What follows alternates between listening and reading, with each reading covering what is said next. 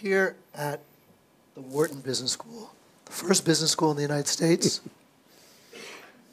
university founded by Benjamin Franklin. As a mystic and as a guru, what do you think about business? Capitalism, business, entrepreneurialism.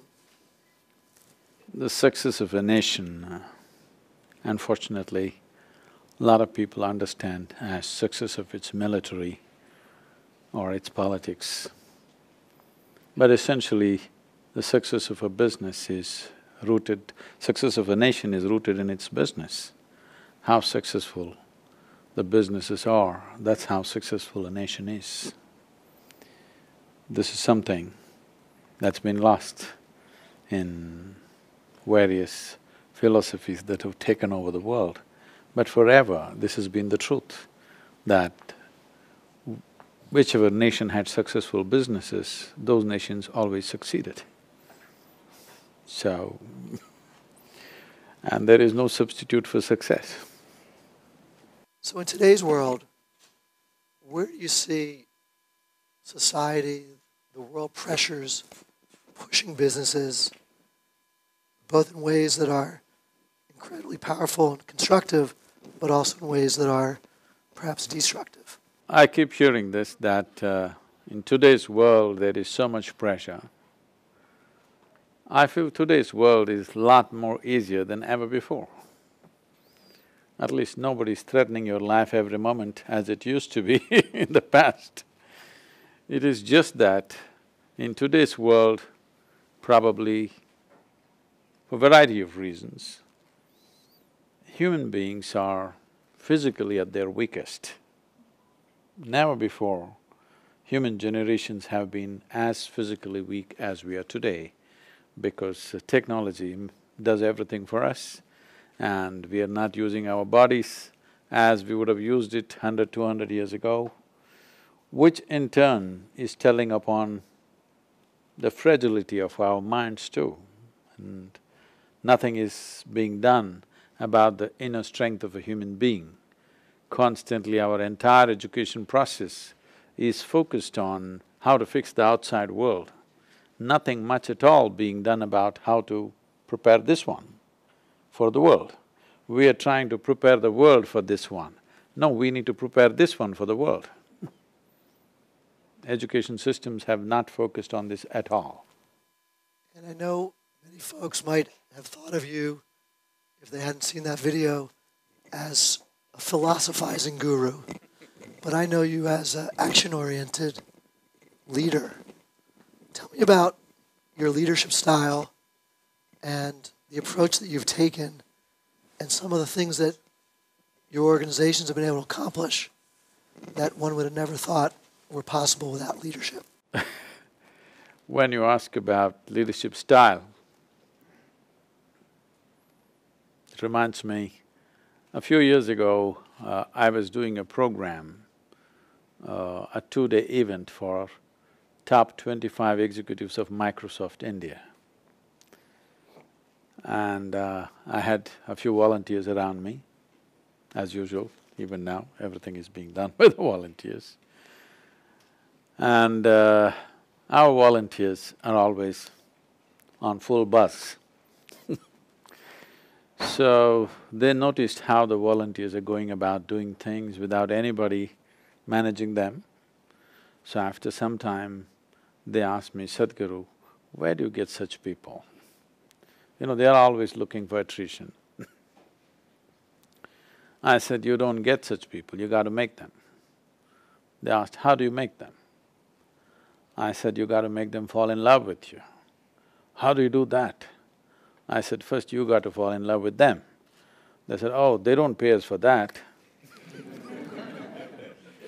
So that's the fundamental impediment for most people. What are they paid for, what are they not paid for? You're not paid to live anyway. Nobody paid you to live this many years, so if somebody doesn't pay you, why don't you fall dead, huh? So, essentially it's this. If people have to stand up and do something for you, you have to make them fall in love with you. If they have to fall in love with you, you have to be in a certain way, which is not something that you do only when people are looking at you. It's something that you become in every way. If you become like that, then you will see everything around you cooperates, not just the people. The entire world cooperates. The five elements around you will cooperate. Everything will happen that way. In terms of impediments or in terms of… at every step people always think, this is not possible, that is not possible. People fear that this may happen, that may not happen.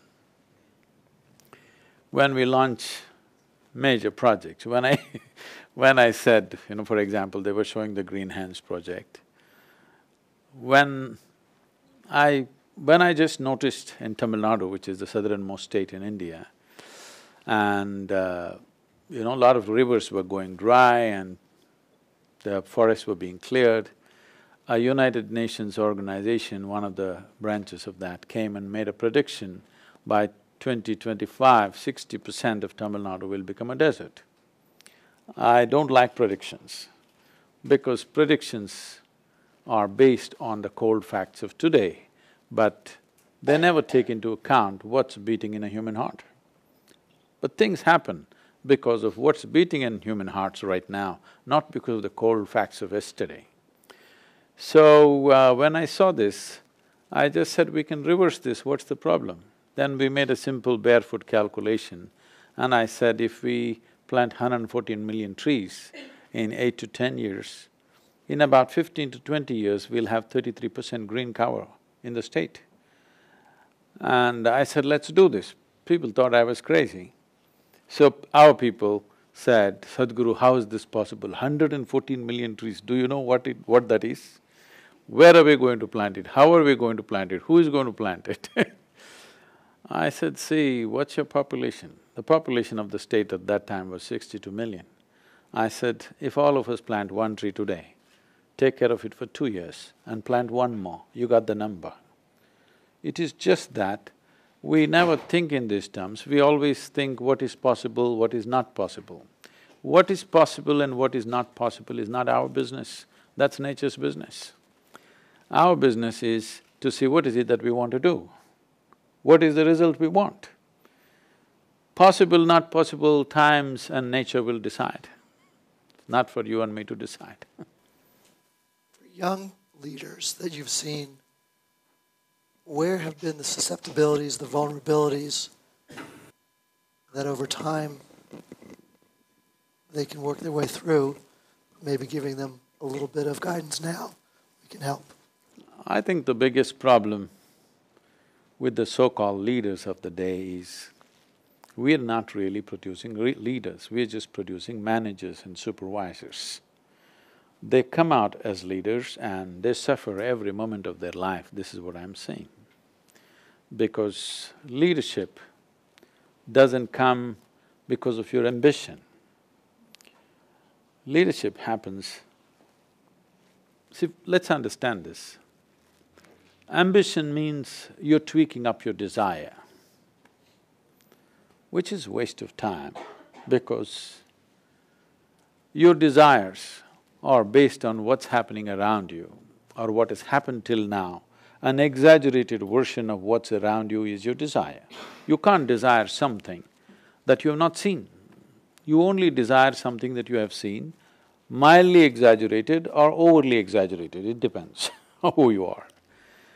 But leadership is about being able to take a group of people or a nation or the entire world in a direction and to a destination that they have not imagined possible. If it's something that they could imagine, they don't need you. They need a leader because he should be capable of taking them to a place where they themselves cannot imagine possible. For this, a leader needs a profound sense of insight. When I say insight, that you're able to see something that other people cannot see. It's like, when you say a leader, in some way you're sitting on a perch. If you sit on a perch and don't see any better than others, you will become an object of ridicule. When you sit up there, you must be able to see better than others. Only if you're seeing better than others, you're a natural leader. Otherwise, you're a force leader. When you're a force leader, everybody suffers you and you suffer them in turn, and it's an endless process of misery. So, the fundamental thing that's missing is insight. When I say insight, people are interested in doing things, but they're not interested in working upon themselves. If you believe that what you're doing is important, the most important thing in your life is to work upon yourself, to enhance your perception skills, to be able to see what others cannot see. You have an insight into what you wish to do. It is not even a question of what do I wish to do, it is a question of what is most needed right now. Because if you do what's needed, only then it's leadership. If I do something that's fanciful to me, then there'll be nobody behind because this is all about me. I think this is what is missing. There is no vision of what is needed. Everybody has petty ambitions. I say petty because after all, what they want a piece of the planet. Some people want a big chunk, some people want a small chunk. Their size of what they can bite keeps increasing, but still it's a petty ambition because it's just an exaggeration of what you have already seen. All desires come from what you already know, a small exaggeration of that. So, the young leaders, the most important thing is that you don't tweak your desire in the name of ambition, you tweak your competence. If you keep on tweaking your competence, depending upon the times in which we live, opportunities that come up in front of us, naturally you will fall into the rhythm of what is there. If you have an enormous competence, then I don't think the world can put you down. And for so many, this hump that you're trying to get over when you're young, to survive and ultimately thrive, and it feels often like some get over the hump and make it, however make it is defined, and some fall below the hump. Where is the hump? I never saw the hump. In a world that everyone is pushing so hard, how do you strike that balance of trying to employ these practices and perspectives and still push over the hump? You're not giving up on the hump. Well, maybe that's the point, is there should be no hump.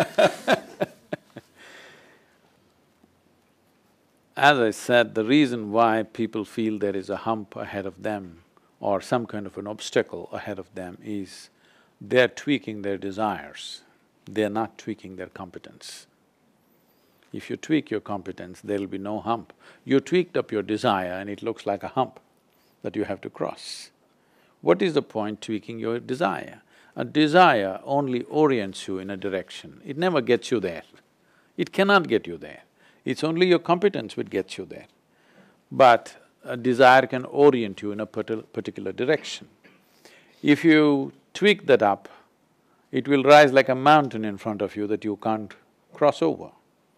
It's completely an unnecessary psychological circus that people are doing. Maybe put that in perspective. In India and South India, the children you work with, the people you work with, what their lives are about and how they gain contentment. Maybe put that in perspective for all of us here who are lucky enough to have different situations. About South India, I didn't get that, I'm sorry. When you're working with the people of South India, the children, the families who have very little, but they can still achieve the contentment and satisfaction. Oh. See,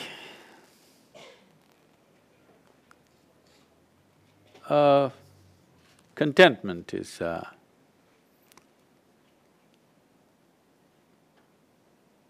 the aspiration of a joyless human being. When you make yourself incapable of joy, then you seek contentment and satisfaction and these kind of things. When you're joyful, these things mean nothing to you, isn't it so? On a day when you're joyful, are you seeking contentment on that day? Only when you're miserable, you're looking for contentment because contentment is containment. Contentment means, okay, I've made it. From what basis are you coming to this? Maybe you're one step ahead of somebody else. I'm saying, why are we even bothered about being one step ahead of somebody else or one step behind? Because if you look at life this way, how to be ahead of somebody, if you have limb by your side, one step ahead of them, you think you're doing great. Life is not about being ahead of somebody. Life is about finding full expression to who we are. Everything that I am should find expression. I am little better than somebody, what does it mean? It means nothing. So, most people who seek contentment are always hoping that everybody will be one step behind them. Or in other words, you start enjoying what others don't have, or you start enjoying a lesser man's failings, which is… I call it sickness, I don't call it contentment. But unfortunately, a whole lot of people are seeking that.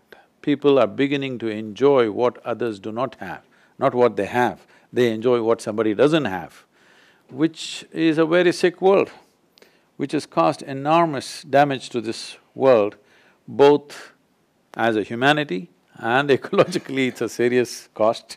Everybody trying to be one step ahead of somebody else. I think India is still rapidly moving out of that place and becoming more West than West, okay? Rapidly moving out, but still a large percentage of the population is… I think it is a remnant of the cultural past that naturally methods were… there were so many methods as a woven into our lifestyle which made people naturally peaceful and joyful by their own nature. So instead of seeking contentment or as it's written in the constitution of this country, in pursuit of your happiness, happiness cannot be pursued because it's not hanging out somewhere. It is something that may happen within you if you create a conducive atmosphere for yourself. Nobody experienced happiness out there, or nobody experienced misery out there. Joy or misery happens within us. Pain and pleasure happens within us. Even light and darkness is happening within us. Everything that you ever know happens only within you. Even right now, you sit there and you think you're looking at me, but actually light is falling upon me, reflecting, inverted image in the retina and da-da-da, you know the whole story, all right? So what you see is within you, what you hear is within you, whatever has ever happened to you has happened only within you. So, if you are joyful by your own nature, your life will become an expression of joy. Then everything happens in a certain way, then you will not look for contentment or satisfaction. By the time you satisfy all these human beings, I think the entire solar system will be finished, not just the planet. Because the living earth statistics tells us today that if we have to provide for the entire 7.3 billion population on the planet what an average American person has, it takes 4.5 planets. But there aren't any 4.5, only half we have. Half a planet is what we have, there is no 4.5 planets. So this entire thing about more, the entire modern business has become about more and more, but there is no more. So I think the future leaders should look at how to maximize what is there, not about more, because there is no more. There was a time when people thought there is more somewhere. You could go to another continent and get what you want, you could go to another place and get what you want. Now we've been everywhere and we know there is no more. Leadership, true leadership of the future is about maximizing what is there. There is no more.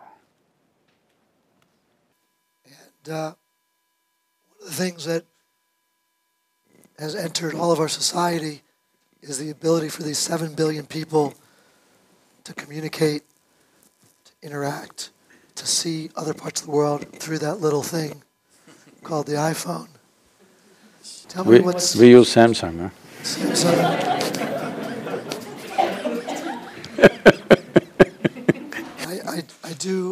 I do worry that we're all living our lives through our iPhones and our Samsung Galaxies as opposed to more fundamentally. What's some of your observations on what technology both has brought us and what we need to guard against? So technology is a wonderful thing, but it's a mindless thing. It depends in whose hands it is right now. Either we can use technology to make our lives or to destroy our lives. So, we should know this, we made the technology and we should also learn how to use it.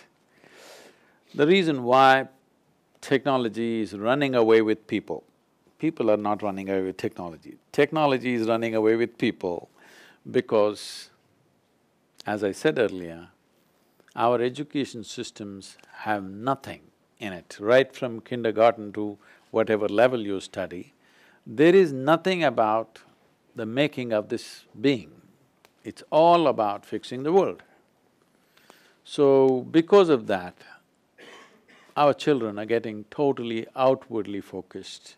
There is no sense of anything about this. As you said, 25 to 50, when they start getting older and when their joints creak and they know they're mortal, that is when they're coming to little bit of sense. But I think sense would be very useful early in our life, not later. What do you think? We could do well with sense when we're young. Right now, we've come to a conclusion, youth means stupid, old age means wisdom. No, youth must become wise. Then only there is a future for this world. And what's some of the things that the youth can do to look inside, to understand this one? See, when we say turn inward, in the Western context, people always think in terms of contemplation. Contemplation is not inward. It is just, it's an intellectual circus because you contemplate only what you already have. Whatever thought process we have is only coming from a limited data that we have gathered. And that limited data we have gathered through what we call as the 5 sense organs, by seeing, hearing, smelling, tasting and touching. This is the way all the information has gone in. And this information is not reliable because, well, there are many ways to put this. If I touch this glass, it feels cool to me. Not because I know how it is, simply because in comparison with my body temperature, it feels cool to me. If my body temperature really drops and then I touch it, this would feel warm to me. Or in other words, you know everything only by comparison. What you know by comparison is not knowing, it's a distortion of reality. Like for example, you're 6 feet tall. Now you walk like a tall man, you think like a tall man, you feel like a tall man, you are a tall man. You went to another society where everybody is 8 feet tall. Suddenly you walk like a short man, think like a short man, feel like a short man and you're a short man. So what you know by comparison is not really knowing as such. You can go even more fundamental. Well, you have owls in Pennsylvania? What's that? In Philadelphia, rather. What? Owl, the bird? The bird owl, sure. Yeah. If you and an owl sit together and start an argument as to which is light and which is darkness, where would you go? Endless argument. I'm asking who is right, you or the owl? I said youth should be wiser, you must tell me. Who is right? Both? I can't say this in a university, but usually both is said by people who are serving in the diplomatic corps or those who have a successful marriage. Both, otherwise they won't survive. But the fact of the matter is, either both of us could be wrong or one of us could be wrong, both of us cannot be right. It is just that our sense organs have been opened up as it is necessary for our survival and nothing more than that. So turning inward needs more than sense perception. As I said, I repeat once again, unfortunately, because this is one thing that bothers me, unfortunately, in the entire scheme of education, there is not a thing about how to turn inward. It's all about reading information from the book and thinking we know it. With this kind of knowledge, well, it's the educated people on the planet who destroyed this planet, isn't it? The uneducated doesn't cause so much damage. Ever since this education prevailed, since then, we have destroyed the planet like never before. We do patchy work, we'll drive a Tesla, all right, but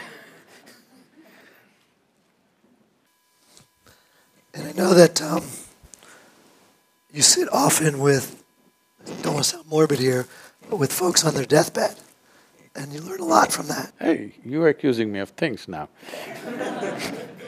What are some of the lessons that you've learned that we could all take away?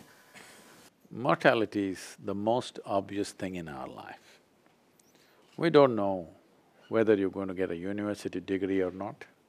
We don't know whether you're going to be the richest man on the planet or not. But we know one thing, you're gonna die, okay? That much we know. But it's amazing that more than 85% of the people have no idea that they will die till their very last few days come. It's quite ridiculous, but that's a reality. And you will be surprised that I would say over 85% of the people, the last moments, they look bewildered. They're not fearful, they're not in pain, they look bewildered because they never even started their life yet. All that's happened in their life is their thought and emotion. Your thought and emotion is just a psychological drama that you're going through. No experience of life has really happened. Very few moments they've touched life. Rest of the time, they're just busy with their own thoughts and their own emotions. Your thoughts and emotions mean nothing, actually. But right now, it is larger than the cosmos. Yes? Today, everything is going perfect in the cosmos. No accidents, no galaxies clashed, no star wars happened, all right? Everything is going great. But one nasty little thought in your head, it's a bad day. So somewhere, your psychological drama has become bigger than the cosmic happening. Once you lose perspective on this scale, then living well is an accident. So more on joy, because when I see you on your motorcycle, on a speedboat, swinging a golf club, I see joy. So tell me more on joy.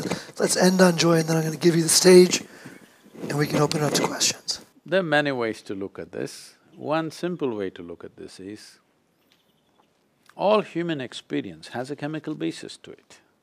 What you call as peace is a certain kind of chemistry, what you call as joy is another kind of chemistry, what is bliss is another kind of chemistry, ecstasy is one kind of chemistry, agony is another, misery is another, anxiety is another, stress is another, whatever. Every human experience has a chemical basis. Or in other words, what you call as myself on one level, experientially, is a chemical soup. The question is only, is it a great soup or a lousy soup? Suppose I give soup making ingredients to every one of you, do you believe that all of you will make the same kind of soup? Each one will turn out your own kind of soup, though the ingredients are same. That's all that's happened. All of us have fundamentally same ingredients. See how different each one has become. Because the soup making skill, it's a delicate skill. If you create a chemistry of blissfulness, you will be blissful. Because right now people are thinking situations are either happy or unhappy. Situations are not happy or unhappy. Situations are neither problematic nor beautiful, they're just there.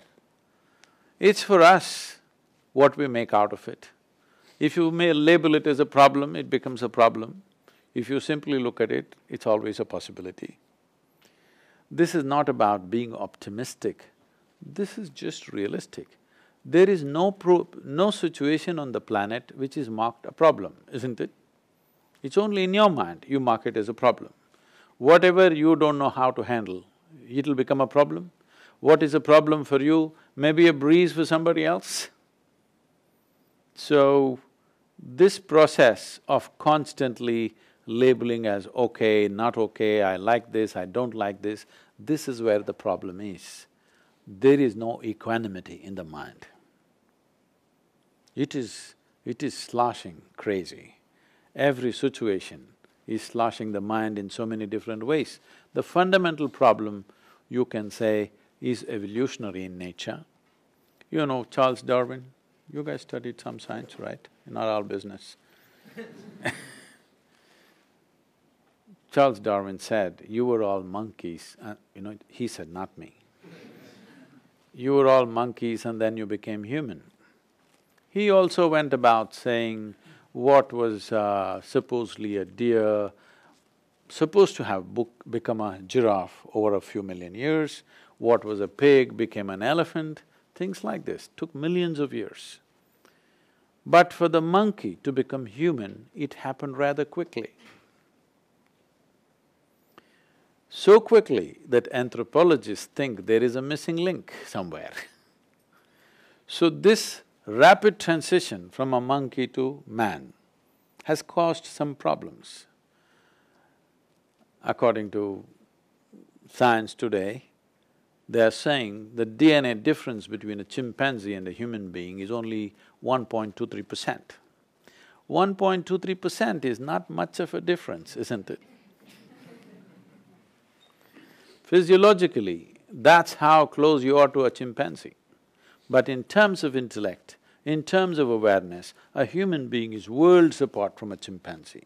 Or in other words, you have an intelligence for which you don't have a stable enough platform.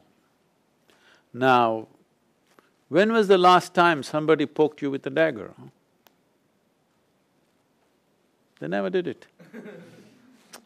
They ignored you. I'm saying, how much suffering in a human being is coming from outside? Minuscule. Rest is all on self-help, isn't it? That is your own intelligence turning against you. You can call it stress, you can call it anxiety, you can call it fear, you can call it misery, you can call it whatever exotic names you want. Essentially, it's your intelligence turning against you. That's all that's happened. Because you have an intelligence for which you don't have a stable enough platform. So the entire yogic system, the fundamental nature of yoga is to create a stable platform. I know if I use the word yoga in America, it means twisting yourself like a pretzel. That's not what yoga is about, unfortunately. Only the physical aspect, which is out of 200 and odd sutras that Patanjali gave, only one sutra is about physical aspect of yoga. Unfortunately, in America, that one is being blown out of proportion. We have about 20 minutes. I'm going to leave you with the future to chat, to answer questions, and use up the rest of the 20 minutes. Use it. The stage is yours.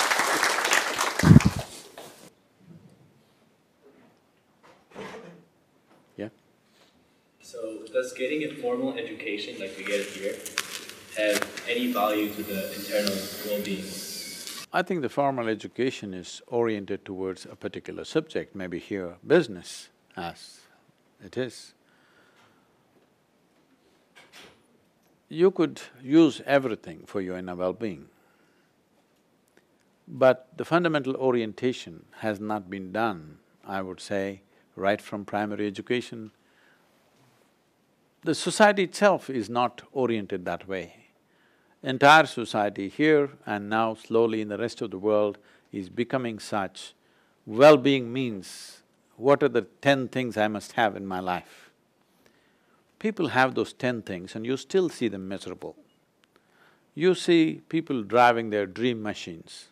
You just stop the traffic for 5 minutes, people will be fretting in their dream machines.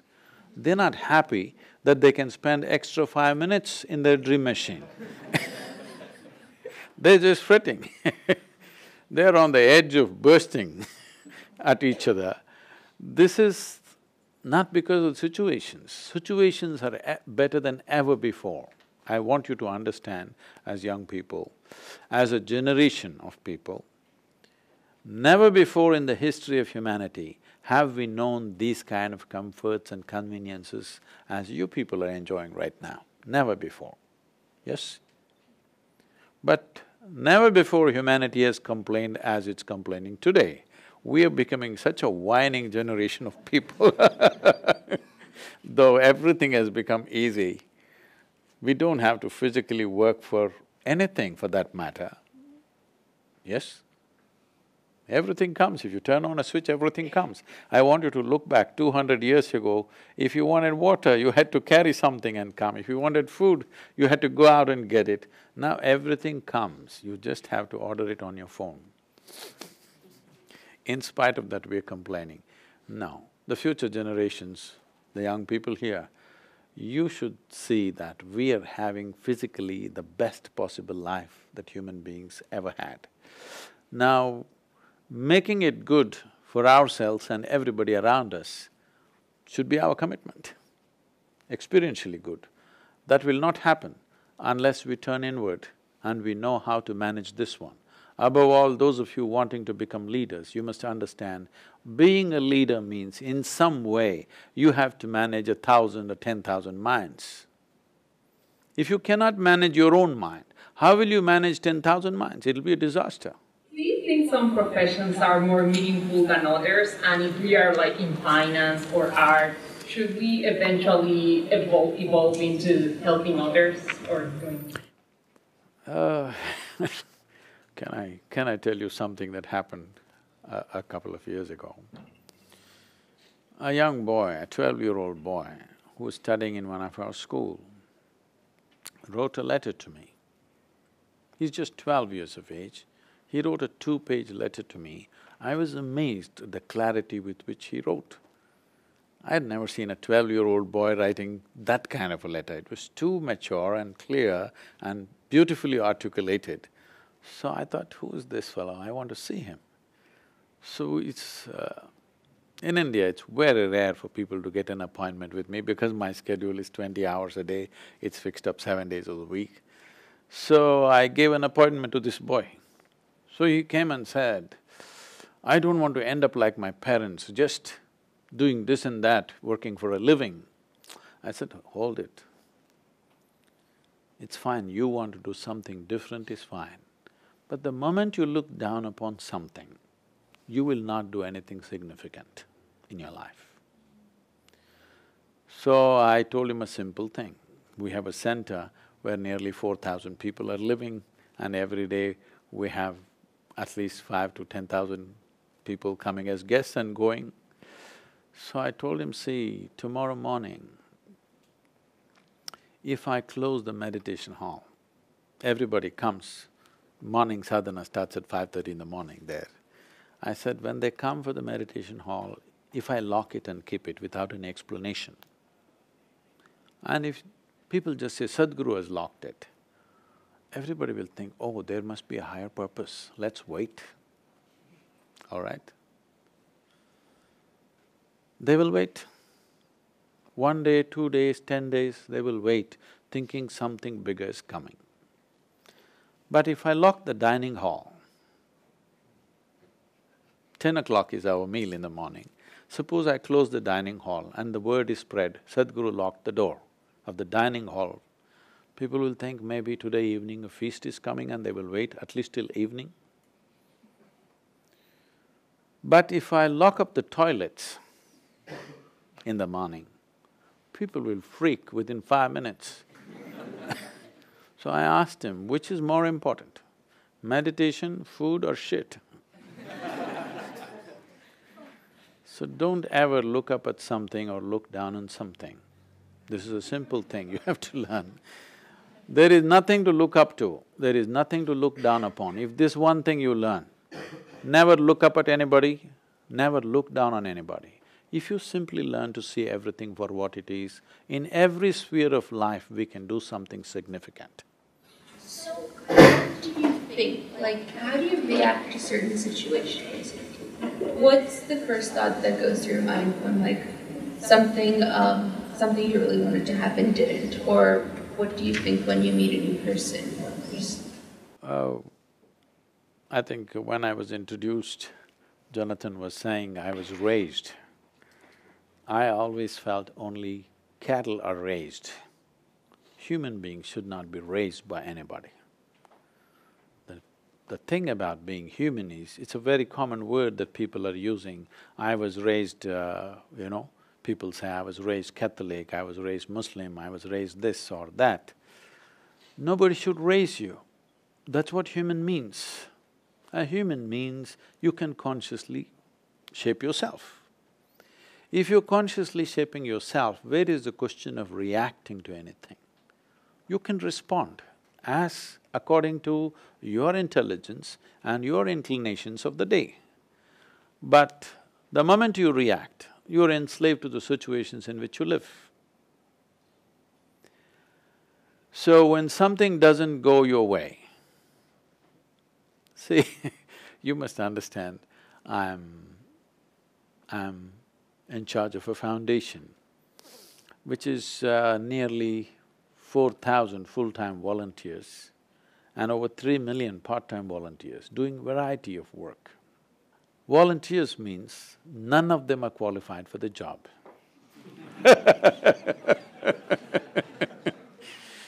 There is enthusiasm, but there is no qualification. And you can't fire them because they're volunteers. And at any moment, without a warning, without notice, they may drop the job that they're doing and walk away.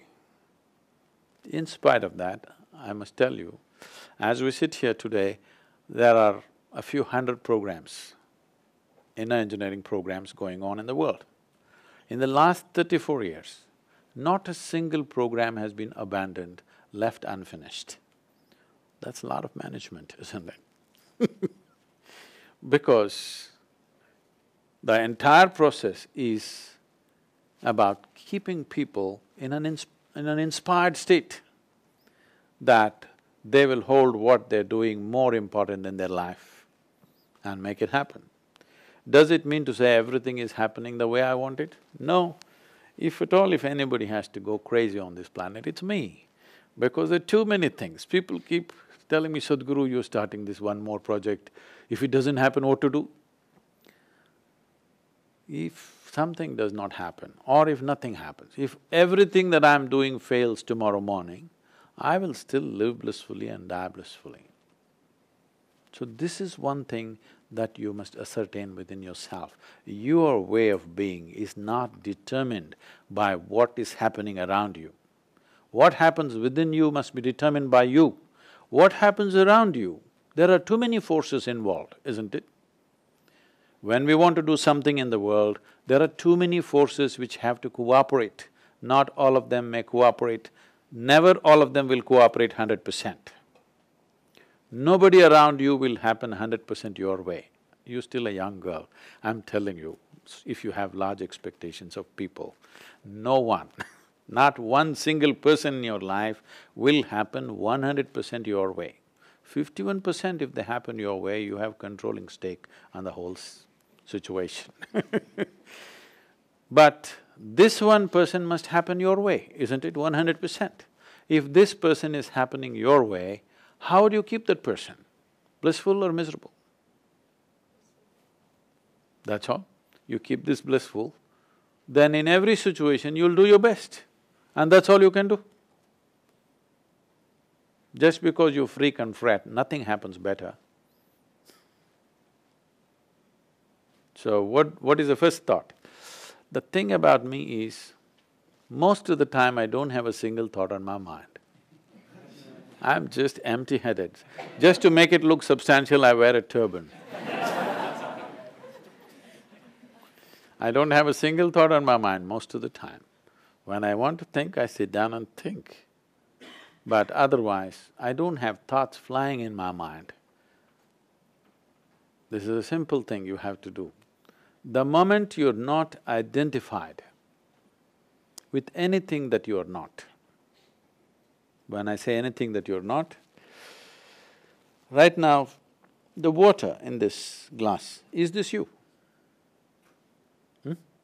If you drink it, will it become you? No? If you drink this, will it become you or not? How did you get this body, huh? Were you born like this? Your normal birth or no? No, a few people fell from heaven, that's why I'm asking you. If you were normal birth, you were only this much, now you became this much. How? Just the food that you've eaten and the water that you consumed, isn't it? So if you drink this, it becomes you? Yes, but no. Yes, because it definitely helps. How is it yes but no? Yes, because it definitely helps in keeping me alive and making me who I am. No, not that. What is the content of your body? Do you know 2/3 of your body is just water? Yes, but it's not necessarily that water. Where did it come from then? I mean, you drink water every day. Yes. And Yes. so, and also you go to the restroom every day, so the water, that water isn't going to be part of… Some part of the water is retained and that's what is you, right now? So I'm asking, okay, 1/3 of this water becomes you, all right? I didn't know you were trying to be that specific. The food that you eat and the water that you drink has become you, isn't it? So what has happened right now is, what you accumulate has become you. You tell me, what you accumulate can be yours, but can never ever be you, isn't it? Right now, as I speak, if I pick up this and say, this is my glass, you will think Sadhguru's got some problem. But everybody says he's wise, let's listen some more. After some time I say, this is me, then you'll say, let's go. Yes or no? Because this is a clear case of insanity. The moment you believe something that is not you as yourself, even medically you qualify. Yes. But that's what has happened. The food appears on your plate, you say, this is my food, then you eat it and then you say, this is me. This is the heap of food that we have gathered has become you. The heap of information that you gathered has become you. The moment you identify with something that's not you, then your mind is ceaseless activity. Ceaseless activity does not mean intelligence. Ceaseless activity or uncontrolled activity means madness. Only satisfaction or only little bit of relief that you may have is everybody around you is in the same state. This mind is truly useful, this hand is useful only because it takes instructions from me. If I want it to go, it goes, if I want it to stop, it stops. The same is true with the mind, isn't it? I'm asking, does it take instructions from you? If it took instructions from you, I'm sure you would choose to keep yourself blissful every moment of your life. Whatever your intentions may be for the neighbor, but for yourself, it's very clear, you want highest level of pleasantness, yes? If you had a choice between blissfulness and stressfulness, what would you choose for yourself? You must make a choice, I'll bless you. What would you choose for yourself? Pleasantness, isn't it? When we say pleasantness, it's just this. If the body becomes pleasant, we call this health. Becomes very pleasant, we call it pleasure. If the mind becomes pleasant, we call it peace. Becomes very pleasant, we call it joy. If our emotions become pleasant, we call it love. If it becomes very pleasant, we call it compassion. If our very life energies become pleasant, we call it blissfulness. Becomes very pleasant, we call it ecstasy. If your surroundings become pleasant, we call it success. Only for success, you need the cooperation of various forces around you. For the remaining four, the first four levels of pleasantness of body, mind, emotion and energy is just you. If you take charge of this will be pleasant. Outside, well, it's a question of skill. Not everybody can create external pleasantness because you will have to harness many forces. Yes, please. So as we're pursuing our careers and we're trying to use what we're learning here and having this business mindset, but trying to integrate this like heart of a yogi, I guess, that you're advocating for, what are some things that we can do on a daily basis, whether it's thoughts or practices, while we're working to further achieve this mindset? I don't like the word mindset. A mind that is set is not good. You shouldn't have any mindset. See,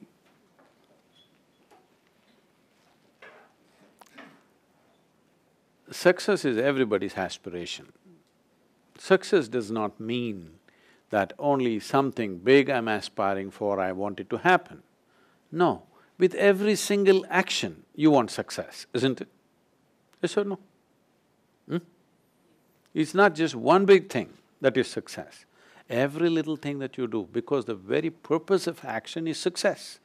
When you do something, you want it to be successful, isn't it? Yes or no? If you want to throw your cap on your head, if it doesn't fall, you don't like it, isn't it? You want it to stick to your head.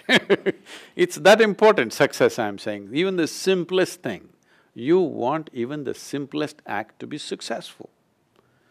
So, if you have a mindset, then you will deny yourself of that because success will not come because of any mindset. Success comes because you're able to see things just the way they are. For this, instead of having a mindset, if you work upon your mind to see that it is like a plain mirror, right now, depending upon your identifications, whatever you identified with, accordingly it has bumps on it. A bumpy mirror, you know how it shows things to you. That's all that's happening right now. You have mindsets. If this becomes a clear, plain mirror, it should show you just the way it is. Only then you can find your way successfully through the world. How far you go depends on you, your competence, your inclination, how far you're willing to go. Not everybody is willing to go all the way in any field of life. There are some people who want to go all the way. Some people are happy going that far. It's individual choices. There is no necessity everybody should go full throttle all the time. It is something each individual decides for himself or herself.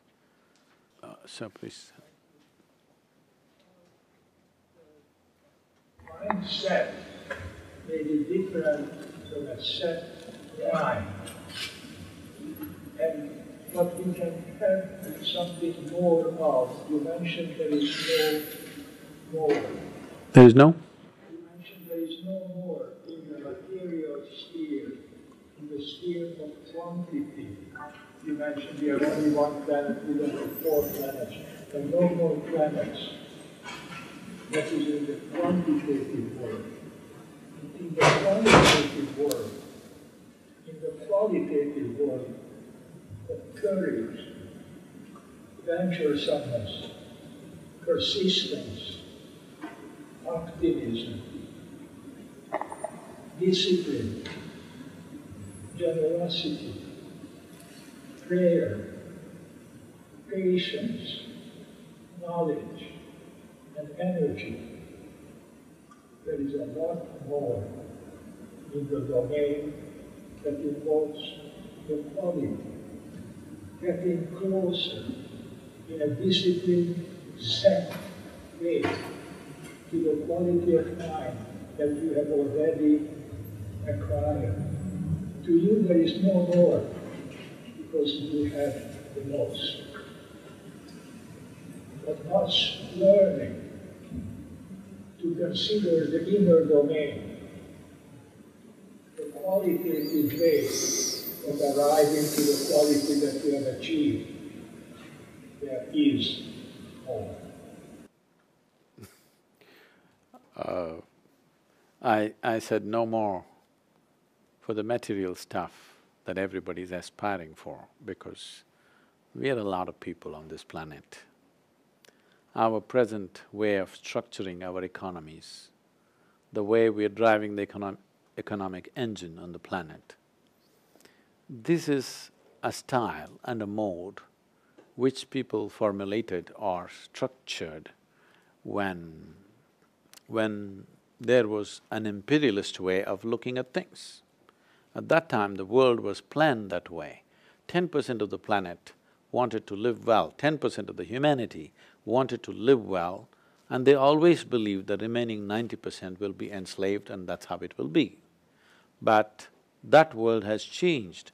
Today, across the planet, every human being is aspiring to live better than the way they are, and nobody can contain them anymore. You can put impediments in their way, wars and situations can be created, but you can never contain them anymore. That world is gone. So the way we are looking at success, if our idea of success doesn't go through a dimensional change, then we will understand that we will cause many disasters on the way. About the mind, when we say the word mind in English language, it is not specific, it is generally for the entire scape of things. In yogic terminology, we have 16 parts to the mind. To make it simple, I will make it four segments. These four are referred to as buddhi, manas, ahankara and chitta. What this means is intellect, the next one is mind, next one is identity, and the next one is chitta, for which I don't think there's an appropriate English word. Let me explain what these are. Intellect is the knife in the front. Whatever you give to your intellect, it will cut it open and see. The way of the intellect is to dissect everything. Well, instead of being in a business school, if you were in a science school, you would be dissecting frogs, you would be dissecting so many things and open it up and see the frog's heart beating and you are very excited how it is beating. Believe me, the frog was never excited about this. Never been. But you will see science students very excited how the frog's heart is beating and what all they learn from that. A frog doesn't think much about such studies. If I want to really know you well, you think I should dissect you?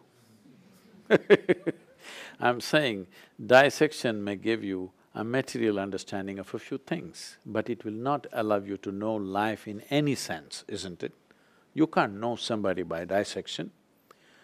Well, today, people know human body through dissection or at least opening the dead bodies. That's different, but you still don't know nothing about life. That is why we call it medicine, not health, because today you must know the food industry on the planet is something like $7.6 trillion. The pharmaceutical industry is $7.2 trillion right now. They say by the end of 2017, it will overtake the food industry. That means people are taking more medicine than the food that they eat on this planet. That says everything about our health situations. This says everything about our mindset about the world that we live in. and our mindset about our own lives, which has led to this kind of situation that we are eating more medicine than food. So, intellect is a dissecting tool. Whatever you give it, it'll dissect and look. It is useful to handle material aspects of life. Manas means it's a silo of memory. When I say silo of memory, memory means people think what they remember consciously. You definitely don't remember how your great-great-great-great-great-grandfather or grandmother looked like, but his or her nose is sitting on your face right now. Your body remembers, I'm saying. Your body remembers how your forefathers looked 1,000,000 years ago. No confusion about that, isn't it? You can't remember all this in your mind. The volume of memory that a single molecule of DNA carries is many-fold more than your entire brain carries right now. So there is a huge silo of memory, evolutionary memory, genetic memory, and there is karmic memory and there is conscious memory. Put together, it is huge volume of memory. Your intellect, knowingly or unknowingly, consciously or unconsciously, is guided by this memory. What type of memory that is there is what is playing out in the form of your intellect. Why one person thinks one way, another person thinks another way, one person acts this way, another person acts the other way, is simply because of the nature of memory that is there in the form of evolutionary memory, genetic memory, karmic memory and the conscious memory that we've gathered. And most of the memory that you have is unconscious in nature. As you sit here, all the five senses are gathering memory right now. In wakefulness and sleep, it is gathering memory. It is just that not even a minuscule of that you're conscious, most of it is unconscious. If you walk from here to here, there may be 25 different types of smells, but only if something is acutely pleasant or acutely unpleasant, you will consciously notice it. But all of these things are recorded in one's memory. There are many experiments to prove today as to how this recording is there, and in deep states of hypnosis, these memories can be brought out. This is something that has been studied in recent times. But the memory, the enormous silo of memory is determining how your knife of intellect is directed, either towards somebody or yourself. All suffering is just that knife is directed towards ourselves. The third dimension of the mind is called ahankara, which means identity. What you're identified with, that is what your intellect tries to protect. If you say, I'm an American, it protects that. If you say, I'm an Indian, it protects that. If you say, I'm a man, it protects that. If you say, I'm a woman, it protects that. Like this, we have taken multiple identities. It tries to protect that all the time and it functions within the limitations of that identity. The fourth layer of intelligence is the most important aspect. This is an intelligence which is unsullied by memory. There is no iota of memory in this intelligence. This is the intelligence which is the basis of our existence. That is, if you as much as you eat a fruit, this fruit becomes a human being in a matter of few hours. This is that intelligence which transforms everything into this, based on the silo of memory we carry, but the intelligence itself is untouched by memory. If you find access to this intelligence, every human being may touch this intelligence at certain moments of their life, accidentally or because of situational support.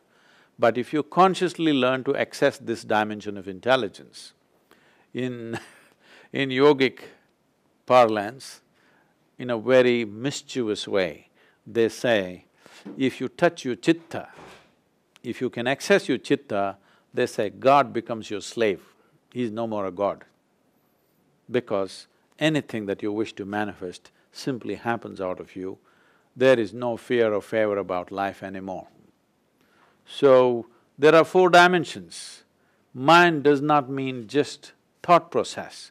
Thought process is coming from the surface of our minds, which is called intellect, or the logical dimension of our mind. It is useful to do only certain things. If you try to conduct your whole life with your logic, you will see, you will freak. This is what is happening today. To eat the food, simple thing, people have been eating forever, but today's generation of people, if they have to eat something, they have to read that micro print behind the package which says 0.01% of magnesium, so much of iron, this, another 48 ingredients. By the time you read this, you lost your appetite anyway.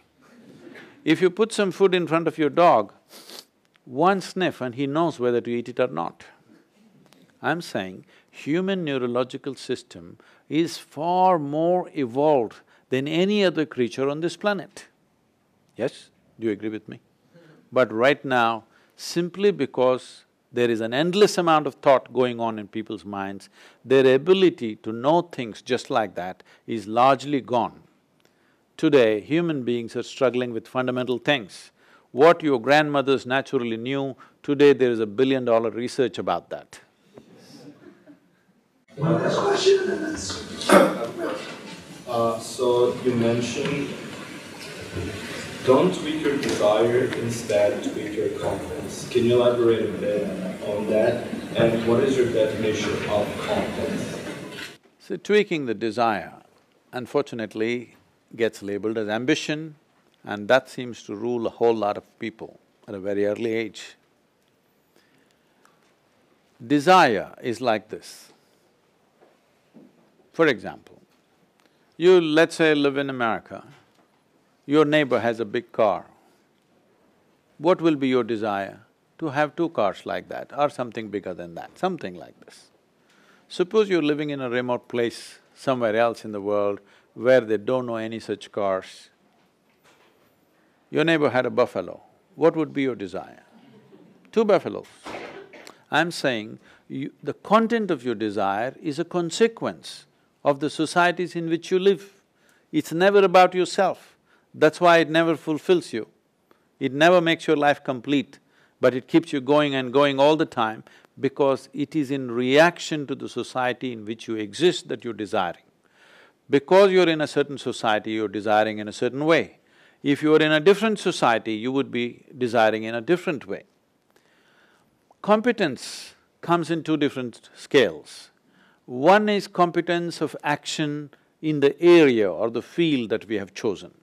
That is what you're doing right now, being in a business school because you want to get into business, you're studying business, that's fine. But the other competence is about life.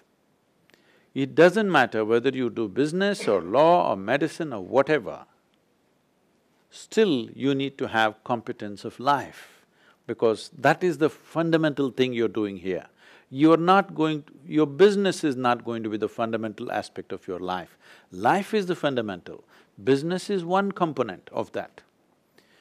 But life competencies are not taught. By the time one learns, like Jonathan was showing, by the time one begins to figure things, they're 50. Nothing wrong being 50, but 25 years went to waste figuring fundamental things. After human beings having existed for millions of years on this planet, by now we should have known how to live, isn't it? I'm talking about the huge amount of experience that human societies must have had, we should have known how to live. But do you see, we seem to be struggling more than ever as a generation of people. This is simply because there is no life competency.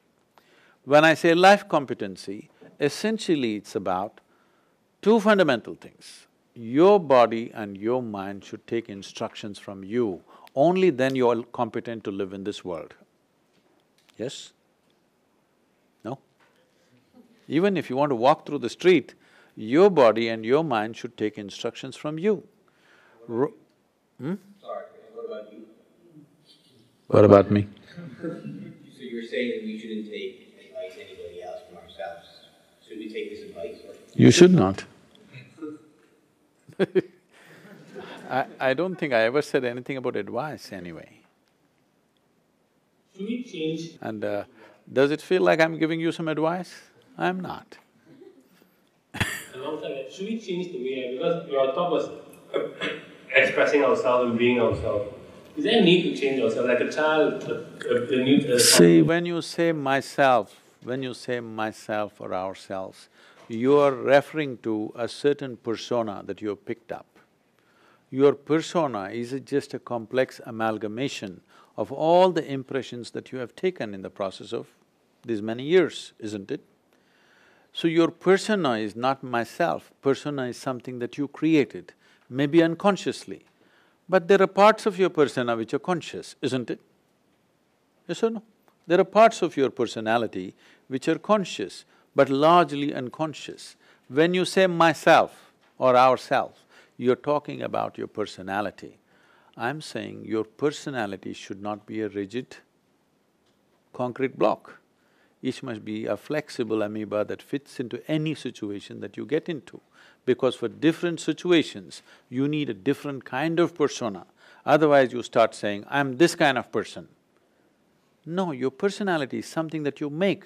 You can make it any way you want. But right now, what you make rules you. That's not right. What you make should be managed by you. What you make should not rule you, isn't it? So when you say myself, if you're limiting yourself to your persona, it should be flexible. If you're talking about the nature of your mind, it should be absolutely flexible. Now, there may be… see, everything that we're talking about is accumulated stuff. Body is accumulated. The content of the mind is accumulated, content of the body is accumulated. If you have to accumulate so much, there must be something more fundamental. If you don't touch that dimension ever, then this will just go on, battle between me and you all the time, between this and that. This is where the fundamental idea of competition comes from, because you made yourself to be something other than who you are. If you become a piece of life, are you alive? I'm asking you. You're thinking about it. Are you alive? Yes.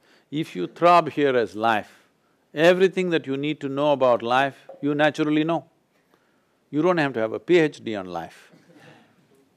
This is life. This is life. But right now, you're not alive. You become a bundle of thoughts, emotions, ideas, opinions and prejudices. If you pierce beyond that, there is something more fundamental than all these things, which is life itself. If everybody was in touch with this, they would be utterly, absolutely flexible, because life is flexible. Do you see it this way? When you were… at some point you were just 3 feet tall, right? Yes? At that time, did you fit properly into this body? Or tight-fitting, I'm asking. You did fit properly, right? Now are you loose-fitting? No. I'm saying that which is life fits perfectly well into any situation. But that which is your mind, that which is your persona, because it's become like a concrete block, it doesn't fit. So, your mind and your personality should serve the life within you, but right now it's the other way round. The life within you is being forced to serve your mind and your persona. What you created should serve you, isn't it?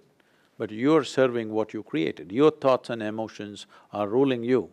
After all, it's your thought. You can have it whichever way you want. It's your emotion. You can make it whichever way you want. If you were consciously doing this, I'm sure you would make it highest level of pleasantness for you. And if you were in a highest level of pleasantness, you would be wonderful to everybody around you. Isn't that true with you? If I meet you when you're very joyful, are you not a wonderful person? You are. If I meet you when you're angry, unhappy, frustrated, you could be nasty. Joy is the ultimate insurance for creating a wonderful humanity. We have focused too much on creating good people, which is a serious mistake. We need joyful and sensible human beings.